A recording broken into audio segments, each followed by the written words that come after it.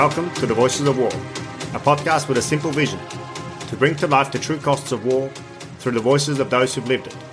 I'm Maz, and I speak to soldiers, academics, refugees, peacemakers, and anyone else who's been touched by war in the hope of demystifying and, most importantly, de-glorifying it. If you like what you hear, please consider showing your support by reviewing the show wherever you get your pods. You can also support us on our Patreon or Buy Me a Coffee page. Links to both are in the show notes. Thank you, and I hope you enjoy this episode.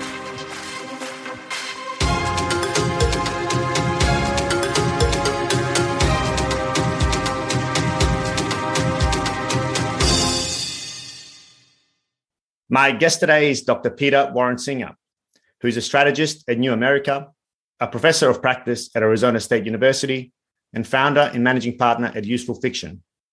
A New York Times bestselling author, Peter has been described in the Wall Street Journal as the premier futurist in the national security environment, has been named by the Smithsonian as one of the US 100 leading innovators, by Defense News as one of the 100 most influential people in defense issues, has been added by Foreign Policy to their top 100 global thinkers list, and has been made an official mad scientist for the US Army Training and Doctrine Command.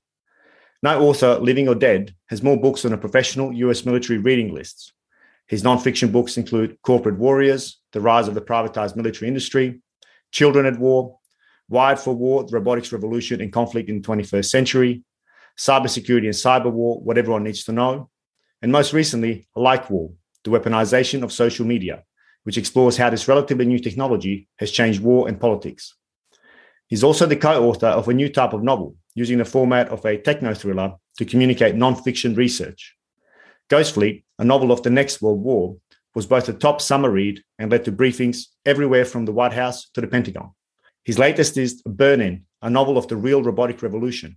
It has been described by the creator of Lost and Watchmen as a visionary new form of storytelling, a rollercoaster ride of science fiction blended with science fact, and by the head of US Army Cyber Command as I loved Burn-In so much that I've already read it twice. Peter joins me today to discuss the impact of technology and social media in the ongoing invasion of Ukraine. And given his background, I don't think I could have found a better guest to explore this fascinating subject. Peter, thank you very much for joining me on the Voices of War. Oh, thank you very much in turn for having me. Now, Peter, you've written on so many different topics, whether it be private militaries, child soldiers, technology in war, role of social media, as well as imagining future wars.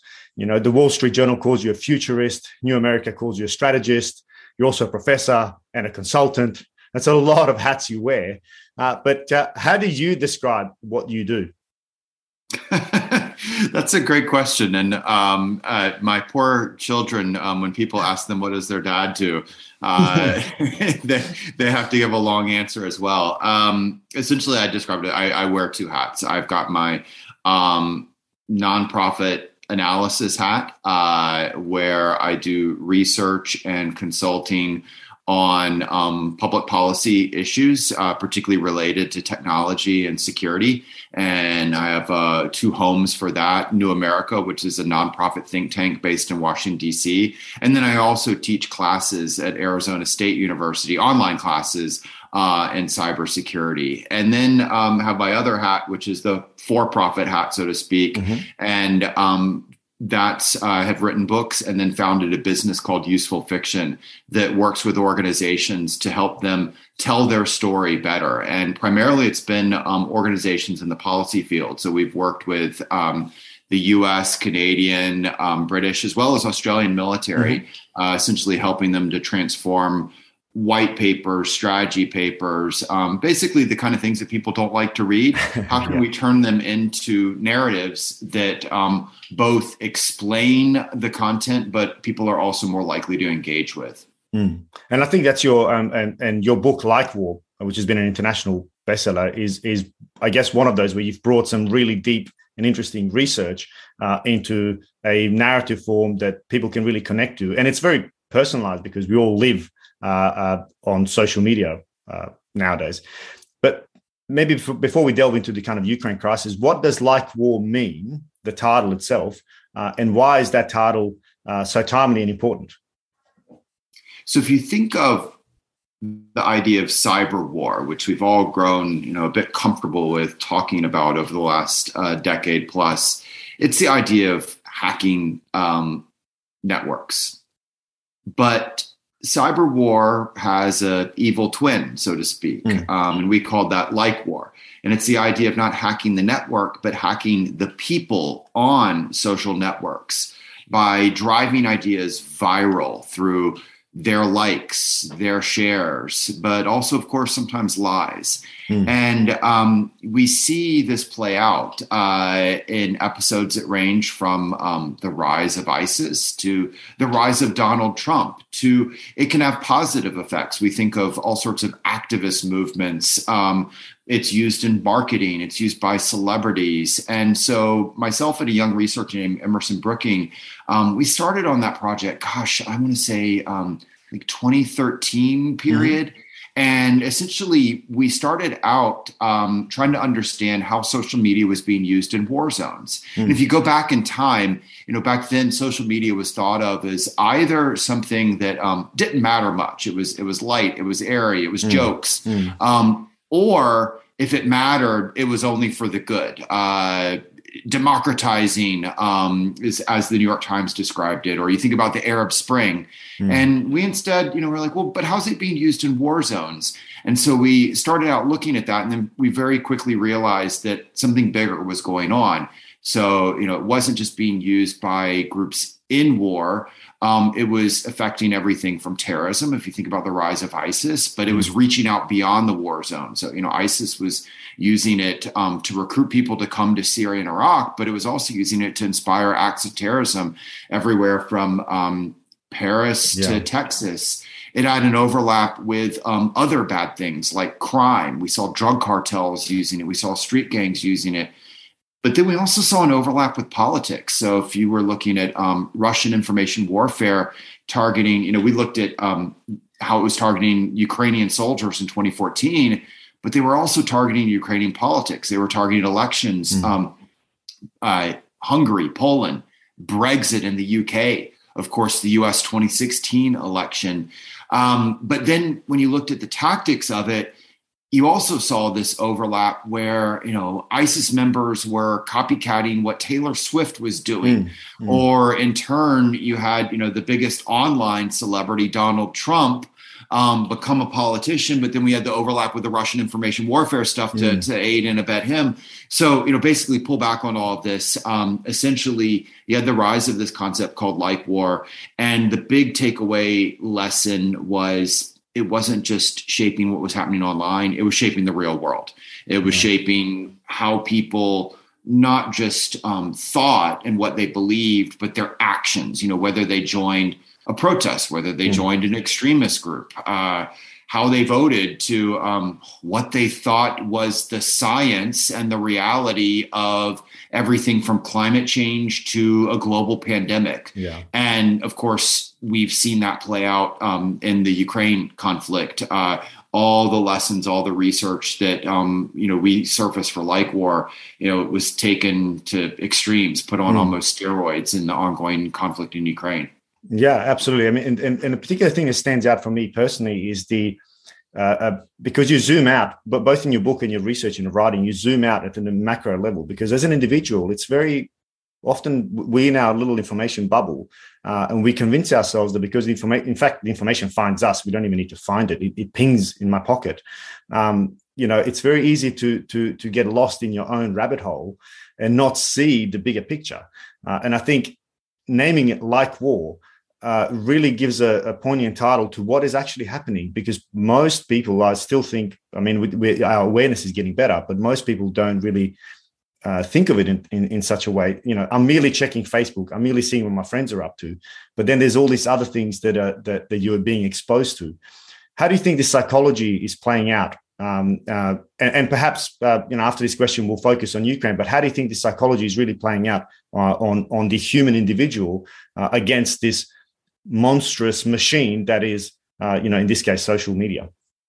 That's such a great question. And there's a number of elements to bring into it. One is, too many people believe that what they see online, they're the one that purely determines it, when in reality, of course, social media it's a conflict space. It's also a communication space. It's also a commerce space. It's a marketplace. It's owned and operated by private companies that, of course, are for profit. And so it is designed to maximize your engagement, maximize your time on platform, as well as steer you to products that people have essentially sort of paid for, whether it in advertising or the like. And so, if you are on, whether it's Facebook, you dated yourself by referencing Facebook, and now everybody's going to think you're an old fuddy-duddy. It's true. Like yeah. Facebook. TikTok, sorry.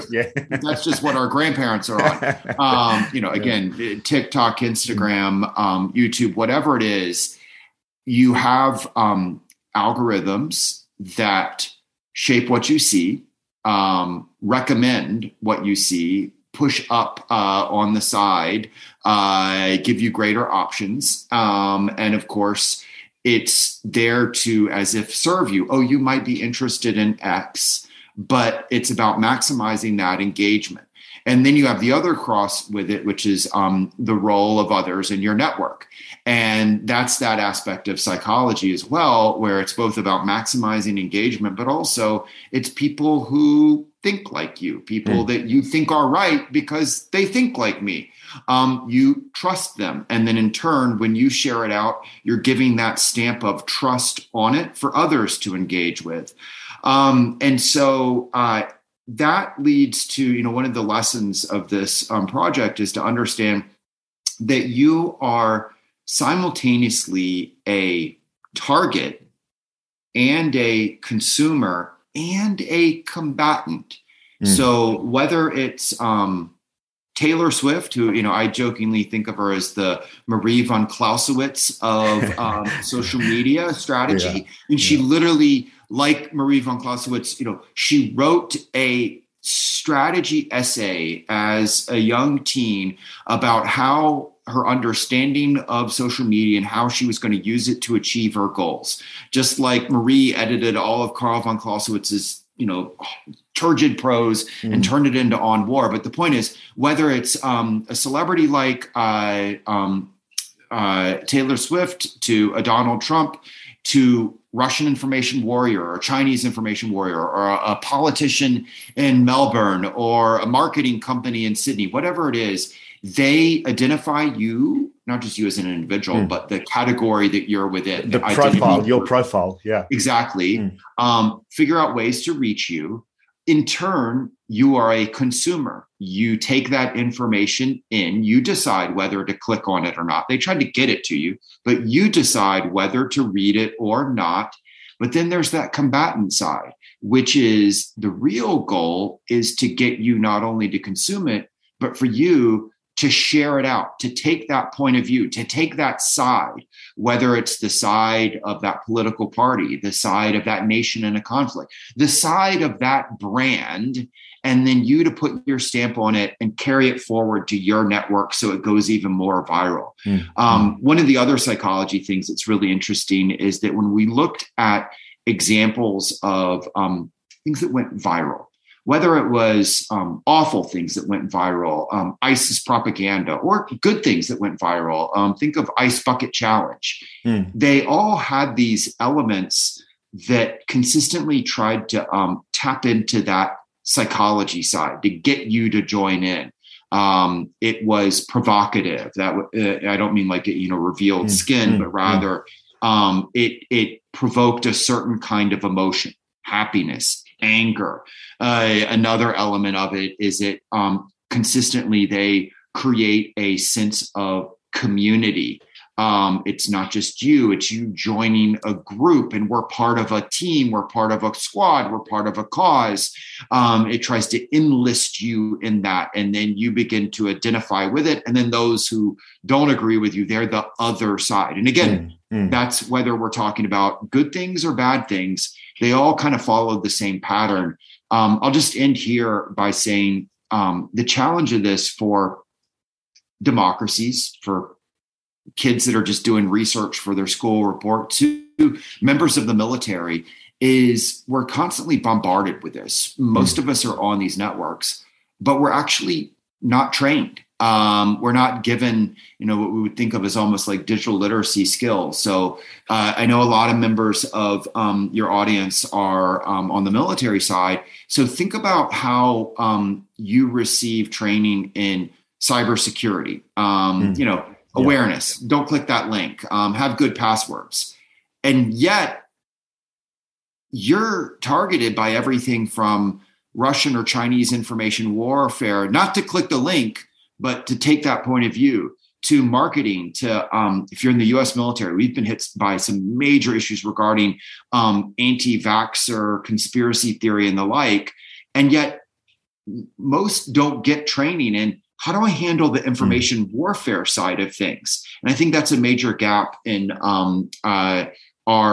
whether you're thinking about professional military education or you're thinking about, again, you're a kid who's just doing school research. You got to get that kind of training so that you don't go on YouTube and suddenly your school report is, describing how aliens built the pyramids. Yeah, that's such a wonderful summary of what is a huge problem. And social science gives us the tools. I mean, we know what type of biases we have and how programmable we are. We like to delude ourselves with this idea that we're autonomous, free-thinking beings, which we know fully well once we start looking at the research that we're absolutely not. We are all susceptible to our own biases, our confirmation bias, our in-group think, and of course, social media just has taken this to scale.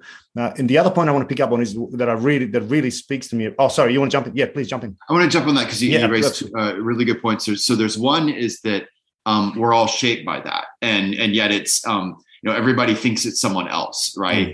So we think we're the exception. Yeah, we're the exception to the rule. And having that kind of self-awareness is really, really challenging. And again, it kind of, it's part of, being trained up in. And look, I'm not claiming to be perfect at it either. I'm like on social media, I'm like the doctor who, is telling people not to smoke. And then I'm like, you might catch me out, puffing on a cigarette. Even I fall into this, but there's another part of it. And it brings in the work that we've been doing on useful fiction, which is, when we're not just on the consumer, but when we're communicating outwards, whether we're writing a memorandum or a PowerPoint or a speech or a white paper, we know that humans are not persuaded purely by fact, purely by a series of bullet points. And yet, how do we consistently communicate? We keep on doing it the same old way. And so that's what we've been trying to bring in with the useful fiction approach is, don't replace the white paper. I mean, you still need it. You still need the memorandum, but let's bring in also the oldest communication technology of all, which is story. Because the human brain is more reactive to story because, evolution, we've literally been using it since we were gathered around a fire in a cave. PowerPoint, it's 31 years old. So, of course, it's not going to be the best way to connect. And so it's that part that you bring in those the psychology of how we consume, the psychology of how we communicate. We want to think that pure logic, pure facts, just I marshal the right set of bullet points and that'll win the day. But that's not how it persuades us, and that's not how we need to persuade others. Yeah, absolutely. And the power of story in its persuasiveness is unchallenged, unrivaled. And of course, this is why we see things like conspiracy theories take hold because, disparate facts are weaved into some grand narrative, some grand story of a puppet master that's, pulling the strings. And of course, because it invokes emotions, people respond to it, which is the power of conspiracy. Yeah, I was going to say the power of conspiracy theory is, every good narrative, whether it's, we're telling a true story, we're building up a fictional story. Narrative is not just scenario, it's character. And the power of conspiracy theory is the character is always the target audience. You're the hero of the story who figured out the truth that this group out there was trying to trick us all with, and you realize it, and you're the hero who is now telling others the truth. And that's why conspiracy theory is a really, really powerful communication approach, because it turns whoever it is, they always believe they're the hero of the story. Even, you know, the person who's standing on the soapbox screaming craziness, or they're doing it on Twitter, they believe they're the hero, because it's conspiracy theory creates it adds in that element of character. That is, yeah, absolutely. That speaks so much to me, given what we've gone through with the pandemic. I mean, it's just, and I even have people in my close circles who've gone down that rabbit hole and have become, as you said, their own heroes. You know, they're standing up to the mass narrative, the mass media narrative, those who are trying to deceive us, for their own nefarious motivations. And this brings me to the second point I want to make, which is that one of the things that social media has done is taken us from active, and this is what you're talking about, from kind of passive recipients of information into active, heroes, warriors. We can have our voice heard, in fact, seen through our videos that we might post and so on. And maybe this is a good way to pivot to Ukraine right now, because I think that's something that we're really seeing is that, traditionally civilians in war have been passive, voiceless victims who, we see snapshots on CNN or BBC or newspapers of, lines of refugees fleeing. And I was one of those. I was in one of those kind of images myself, fleeing from Bosnia, Sarajevo. I was a passive, victim or survivor. But now that's very different. We're now seeing those same refugees, those same people who are, living in cellars, hiding in from the invasion, who are beaming out videos and images to the world. What are your thoughts on this? Because I've read your Politico article. I'll put a link to it in the notes. You really capture this, well, arguably rather new phenomenon that we're seeing of how social media has been weaponized. Maybe get some thoughts on that. It's such a powerful shift in communication technology that then shifts the way that we see and then, in quotation marks, experience the conflict. And I say in quotation marks because it's, this it's like this, you're there, but you're really not there. And let's be very, very clear about that. And of course, you've got this personal connection. And what I'm getting at is that there's a shift in the who, there's a shift in the when, there's a shift in the where.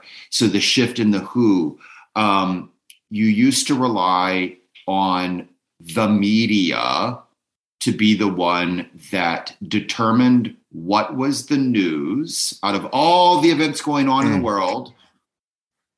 The media, which is literally the term for the middle. It's the profession in the middle that would select which of the news to cover, and then in turn, how to cover it, what narrative to put on top of it, what explanation, etc. And then it would send it out through a set number of channels, and the channel might be the radio station, the channel might be the newspaper, that and so instead now anyone potentially is part of the media, whether it is the Ukrainian civilian who pops something on TikTok as they huddle in the subway from bombing, or as they dance around a destroyed BMP laughing about it. The media can be a leader. One of the most powerful things Zelensky has done is, he's YouTubing himself as he's walking down the street or meeting with soldiers. The media can also be the inadvertent. It can be the Russian soldier who unintentionally puts information out there And in turn, we can all consume it, see it, digest it. That's a shift in the who. You have a shift in the when. It's all in potentially real time. So it's not waiting hours, days, months. Go back in history and think about, how long people used to have to wait for information flow to circulate around the world.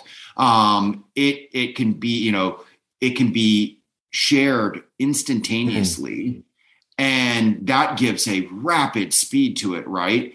And then you've got the final part of it, which is the where. It's the information can be collected anywhere, anywhere that there's a smartphone, anywhere that there is a traffic cam, anywhere that there is, Eastern Europe well. So, a lot of the really cool and striking imagery of Russian military buildup before the conflict was actually from dashboard cams in the cars, which people had there to document wrecks, not to document Russian military buildup. But the point is, it can be gathered anywhere. Oh, by the way, it can also be gathered by civilian satellites, et cetera. But in turn, it can be consumed anywhere. You can consume, and then you can analyze that information and share it out, whether you're sitting in your office or you're sitting on the subway. You can mine that information and go share it out with your friends, or you can document, hold it, I've just found evidence of this Russian military movement over here, and share it out with the world. It's incredibly powerful. Now, let's be very, very clear. In no way, shape, or form am I saying, conventional warfare is ended, or, the physical fight doesn't matter. No, absolutely not. It's just the information space is now wrapped up within the physical battlefield, and of course the geopolitical battlefield as well. And I think Ukraine is just a powerful example of that, where on the information side, we've seen the Ukrainian government narrative serve to help keep its soldiers and civilians in the fight, as opposed to the Russian goal of, causing a very rapid collapse. You've seen this sort of unifying effect. You've seen this, we can win. You've seen stories of heroicism, of martyrs, et cetera, take off, mocking the Russian soldiers, et cetera. But that part of keeping them in the fight, it's equally been important that its effect on the narrative outside. So part of the taking off of the Ukrainian message in our information ecosystem, whether it's in Australia or the US, is that it's what's led to the delivery of thousands of anti-tank and anti-air rockets. That is partly how the Ukrainians have been able to cause such pain on the Russian invaders. It's also led to the massive financial and economic sanctions, not just from governments and unexpected governments. I mean, and Switzerland is joining in the sanctions. And Sweden is giving you arms. You've lost the information war, right? But again, that part matters because, of course, it's not just the physical toll on the battle that hopefully alters Putin's calculations. As much as I would like, I don't know if he's going to be persuaded all that much by Russian soldier losses, but the effect on his economy, the effect on what that means for Russian politics of these massive sanctions, et cetera, which is driven by that information warfare side, that again circles back to, affecting the flow and hopefully the end of the overall war itself. Yeah, and there's a clear asymmetry in the Ukraine use of information and the power that it's garnering through it, and of course the global reach. It's almost they've really opened all the taps, to communicate to the rest of the world. Whereas Russia has done completely the opposite. It's completely turned the taps off. It's closed off its internal information domain, and it's controlling, or trying to control the narrative so tightly that it makes it really an asymmetric war. On this, how important do you think is the justice or the justness of the Ukrainian struggle, how important is it in the victory of this information war that we're seeing from the Ukrainian side? I think it's very important, but it's not the only causal factor. So, let's pull back and I think what's been so striking to people is not just as you laid out the Ukrainian message, the Ukrainian side has won out in the information war, but who it's done it against, right? The supposed Russian masters at it. And I think there's a couple of elements at play. One is the Ukrainians have actually been the ones who've been masterful this time around. And part of that is that they and the wider world has been studying, has been watching, has been learning. So, I described it as, if you compare to what Russia was able to do in Ukraine in 2014 or US election in 2016, it was effectively pushing against an open door. Same thing throughout most of the Trump administration. And a lot of what it was able to get away with wasn't possible as people learned their tricks, their tactics, their, let's be more formal, their TTPs. Yeah. The battle space also changed in terms of the platform companies themselves, altered what was allowed. So, back in 2016, during the US election, for example, there were more than 60,000 Russian bot accounts that shaped narratives. There was more than 3,000 known Russian sock puppet accounts. So bot algorithm driving overall trends, sock puppet, a real person but behind a fake account. A lot of that low-hanging fruit that the Facebooks and the Twitters were allowing in 2016, they're no longer allowing now. A little bit too late, but at least they caught up. So the Ukrainians, it's been essentially, as we were talking about earlier, the space had changed and they brought in all sorts of best practices. And they were aided by this wider network of governments from the US, NATO, to online networks of activists and security analysts. So that was one key. Basically, US, Ukraine, Australia, sort of all these forces learning lessons and doing it better. The second problem is a disconnect between Russia's kind of operational needs and Putin's political needs. So his information warfare side, he had to push the narrative, both targeting Ukraine, but also the West, but also his own audience of, I'm not invading, I'm responding to an emergency.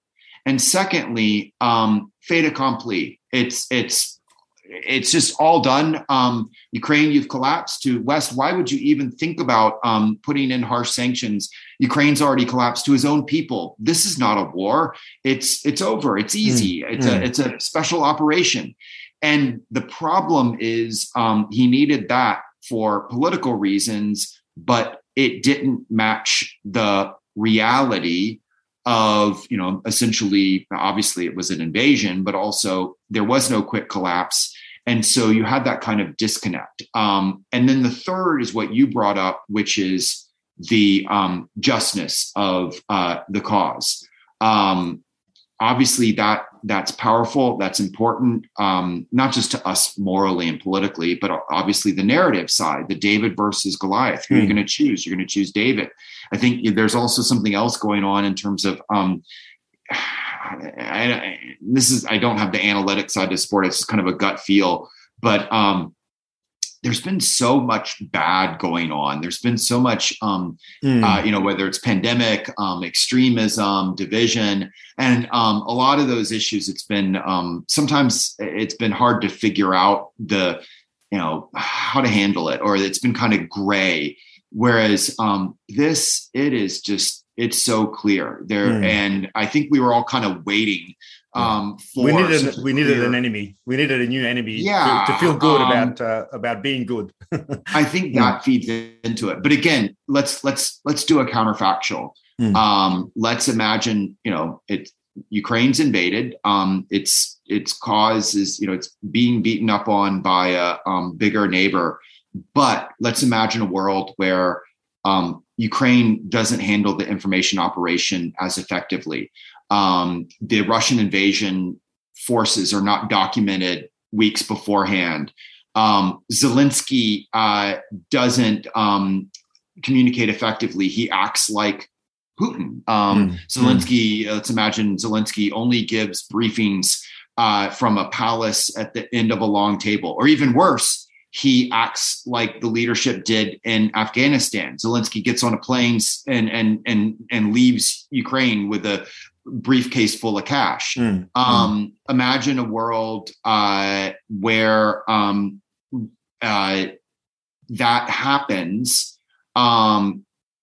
Imagine there's not the kind of global movement to pressure corporations.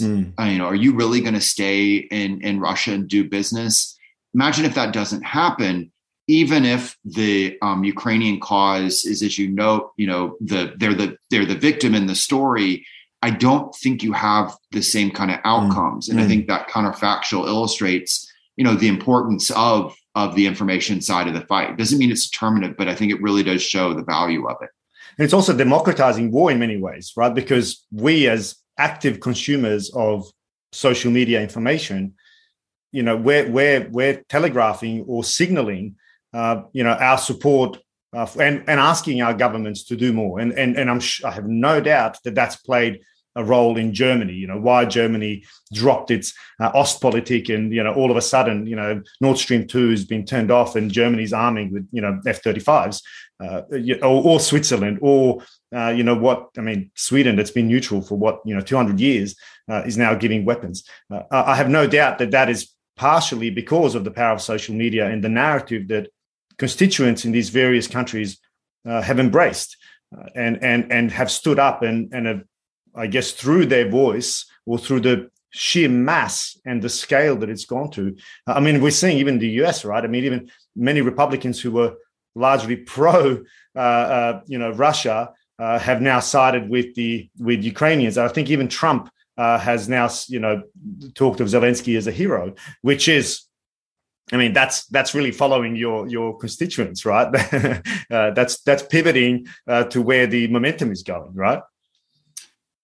You could get whiplash by just how rapidly we've seen both, historic policy changes by nations, but also quite hypocritical shifts by politicians. And you hit it exactly right in terms of historic shifts in European politics, and motivated both by the threat of Russia, but also by populations that were once divided on key questions now coming together and saying, no, we're not, this policy we support. You think of even, Germany, the example I like to use is that, there was we ought to aid Ukraine.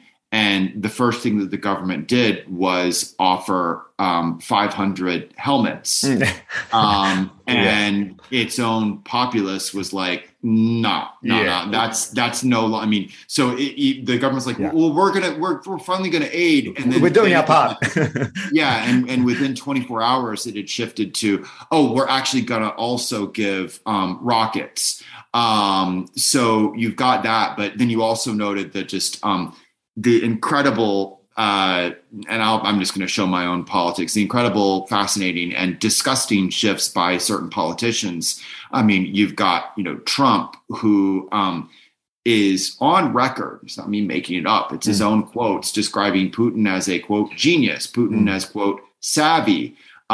Related to Zelensky, he literally shook down Zelensky he said, basically held off giving military aid. Why don't you, I believe the quote was, why don't you do us a favor? This is the infamous phone call where it was, we're going to hold off do us a favor and find dirt on my political rival, Joe Biden, and only then will you get your military aid. And then after all that, he's suddenly out there, oh yeah, he's actually a brave guy. Or a different example would be our former Secretary of State, Mike Pompeo, who literally screamed at a journalist 1 year ago, do you think Americans care about effing, but he used the actual word, Ukraine, to a year later saying, oh, this is why we ought to be giving more aid to Ukraine. I mean, it's craziness, but that's actually part of, something to be aware of in social media is the concept of what we call gaslighting.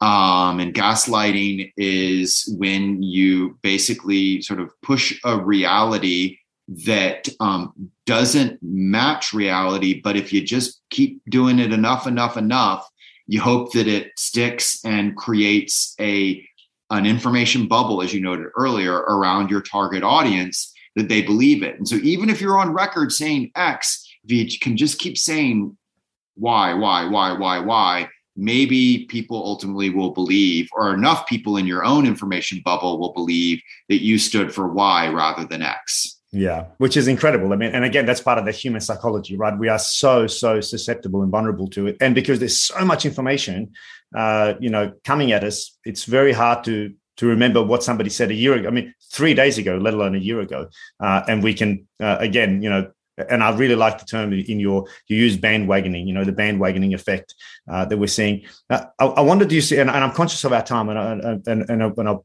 wrap this up soon, but while I have you, I just can't help but ask you the dangers of what we're just talking about as well. I mean, because we're seeing, as we just talked about, this kind of virality of, in this case, it's objectively the right thing to do. And of course I'm biased, but I consider Ukraine to be the victim here. And therefore what's happening in the information space is, in my view, and of course yours as well, is the right thing. And most of my audience will agree. However, and you're a futurist, in the future, we can potentially see the use of these same technologies and the same emotional triggers that they invoke in us. As we're seeing in the pandemic, for example, in some elements of the society, we could potentially see the same for other wars, that where we have information and social media being weaponized to support certain wars that may not be as just and righteous as we're seeing the resistance of the Ukrainians. How do you view that particular problem, and can we even do anything about it? I think we've already seen it within this conflict. I mean, I've been very transparent with you that I'm trying to be analytical, but I'm a human and I live in a democracy, and I believe in Ukraine's side is right compared to the Russian invader. But even within that, we've seen examples of a good illustration would be the stories of the Ghost of Kiev, the Ukrainian fighter ace who, reputedly shot down 6 Russian jets within the first hours of the war. Or the defenders of Snake Island, who, when the Russian Navy ship tells them to surrender, and they say, go fuck yourself. And then supposedly all of them are killed. And then it turns out that each of these, like so much in war and the internet, has an element of truth in it, but is maybe not 100% factual. Yeah. So Ghost of Kiev. We definitely had Russian jets shot down over Kiev. Was it actually 6? Yeah. Not clear. Was it actually all 6 shot down by a single individual? Not clear, and probably not true. Defenders of Snake Island, it turns out that they all were not martyrs, that at least some, or maybe it's still unclear, but that they may have been captured as opposed to being killed. And what was really interesting is that when you've seen these follow-ups that say, okay, but X happened, we've documented. In the comments, there's people saying, normally I would care about truth, but why don't you give this one to Ukraine? They got so much else going, and so that's something to be aware of. Another issue, of course, is to be aware of. We call it the concept of card stacking, where there's an overall war, there's all the cards, but you're seeing just a couple elements of it. They're ones that people present to you and or you're more drawn to because of they're in your network or you find those stories more powerful. So, if you just followed kind of most of our feeds, it would be only imagery of Russian tanks being blown up or Russian units being defeated. But at the same time, if you pull out a map, you'd go, well, I saw these examples of Russian losing, but hold it, they've actually seized, a lot of terrain. And so you get, two different viewpoints. And so again, that's something that's happened already within this war. And as you note, we're going to see it in any future war. Everybody's looking and learning from this. I think an interesting question to kind of end on is what are we learning? What are our militaries learning from the war in Ukraine? We're learning the importance of the information warfare side. We're learning here's how you do it, how you do it well, how you don't do it well. We're obviously learning about a lot of other technologies out there. I mean, you think about the discourse around drones, unmanned systems. I mean, it used to be, that was, either they don't matter or they're just good for counterterrorism, counterinsurgency. And obviously we're seeing them play a pretty significant role in a conventional fight. But what are other nations out there learning from it? As an example of China. Exactly. And I think that China is learning from this a couple of things. One, don't let the information environment stand up and be there to be utilized by your adversary. The Russians left up Ukrainian networks for two reasons. One, they thought it was to their advantage. They thought that they would be able to push out information that would rapidly collapse the Ukrainian state. Second, they logistically depended on it. They're literally using civilian cell networks and the like. I think of China looking at like a Taiwan scenario goes, we're not going to make that kind of mistake. I think the other thing that China looks at is this larger global coalition of democracies and corporations that came together to punish and sanction Russia. I think China looks at that and says, okay, what do we need to do over the next several years to keep that from ever happening to us? Both, how do we ensure that we're less dependent on these financial systems? So what they did to the ruble, they can't do to our currency. But also the flip side, how do we make sure that they're reliant and dependent on us so that all the different economies and corporations that could fairly easily walk away from business in Moscow don't walk away from business in Beijing. And I think those are the sort of questions that are going to be with us for years to come. Absolutely. On that note, Peter, I'm conscious of our time, so I really appreciate the time you have given me, and we've gone a little bit over as well. So thank you so much. Deeply insightful, as I expected, and I hope to speak to you again in the future. Appreciate you having me on. Thank you for listening to another episode of The Voices of War. And since you got this far, please consider showing your support by liking and reviewing the show wherever you catch your pods. Also, if you're able, please consider showing your support through our Patreon or Buy Me a Coffee page. Links to both are in the show notes. Thank you, and until next time.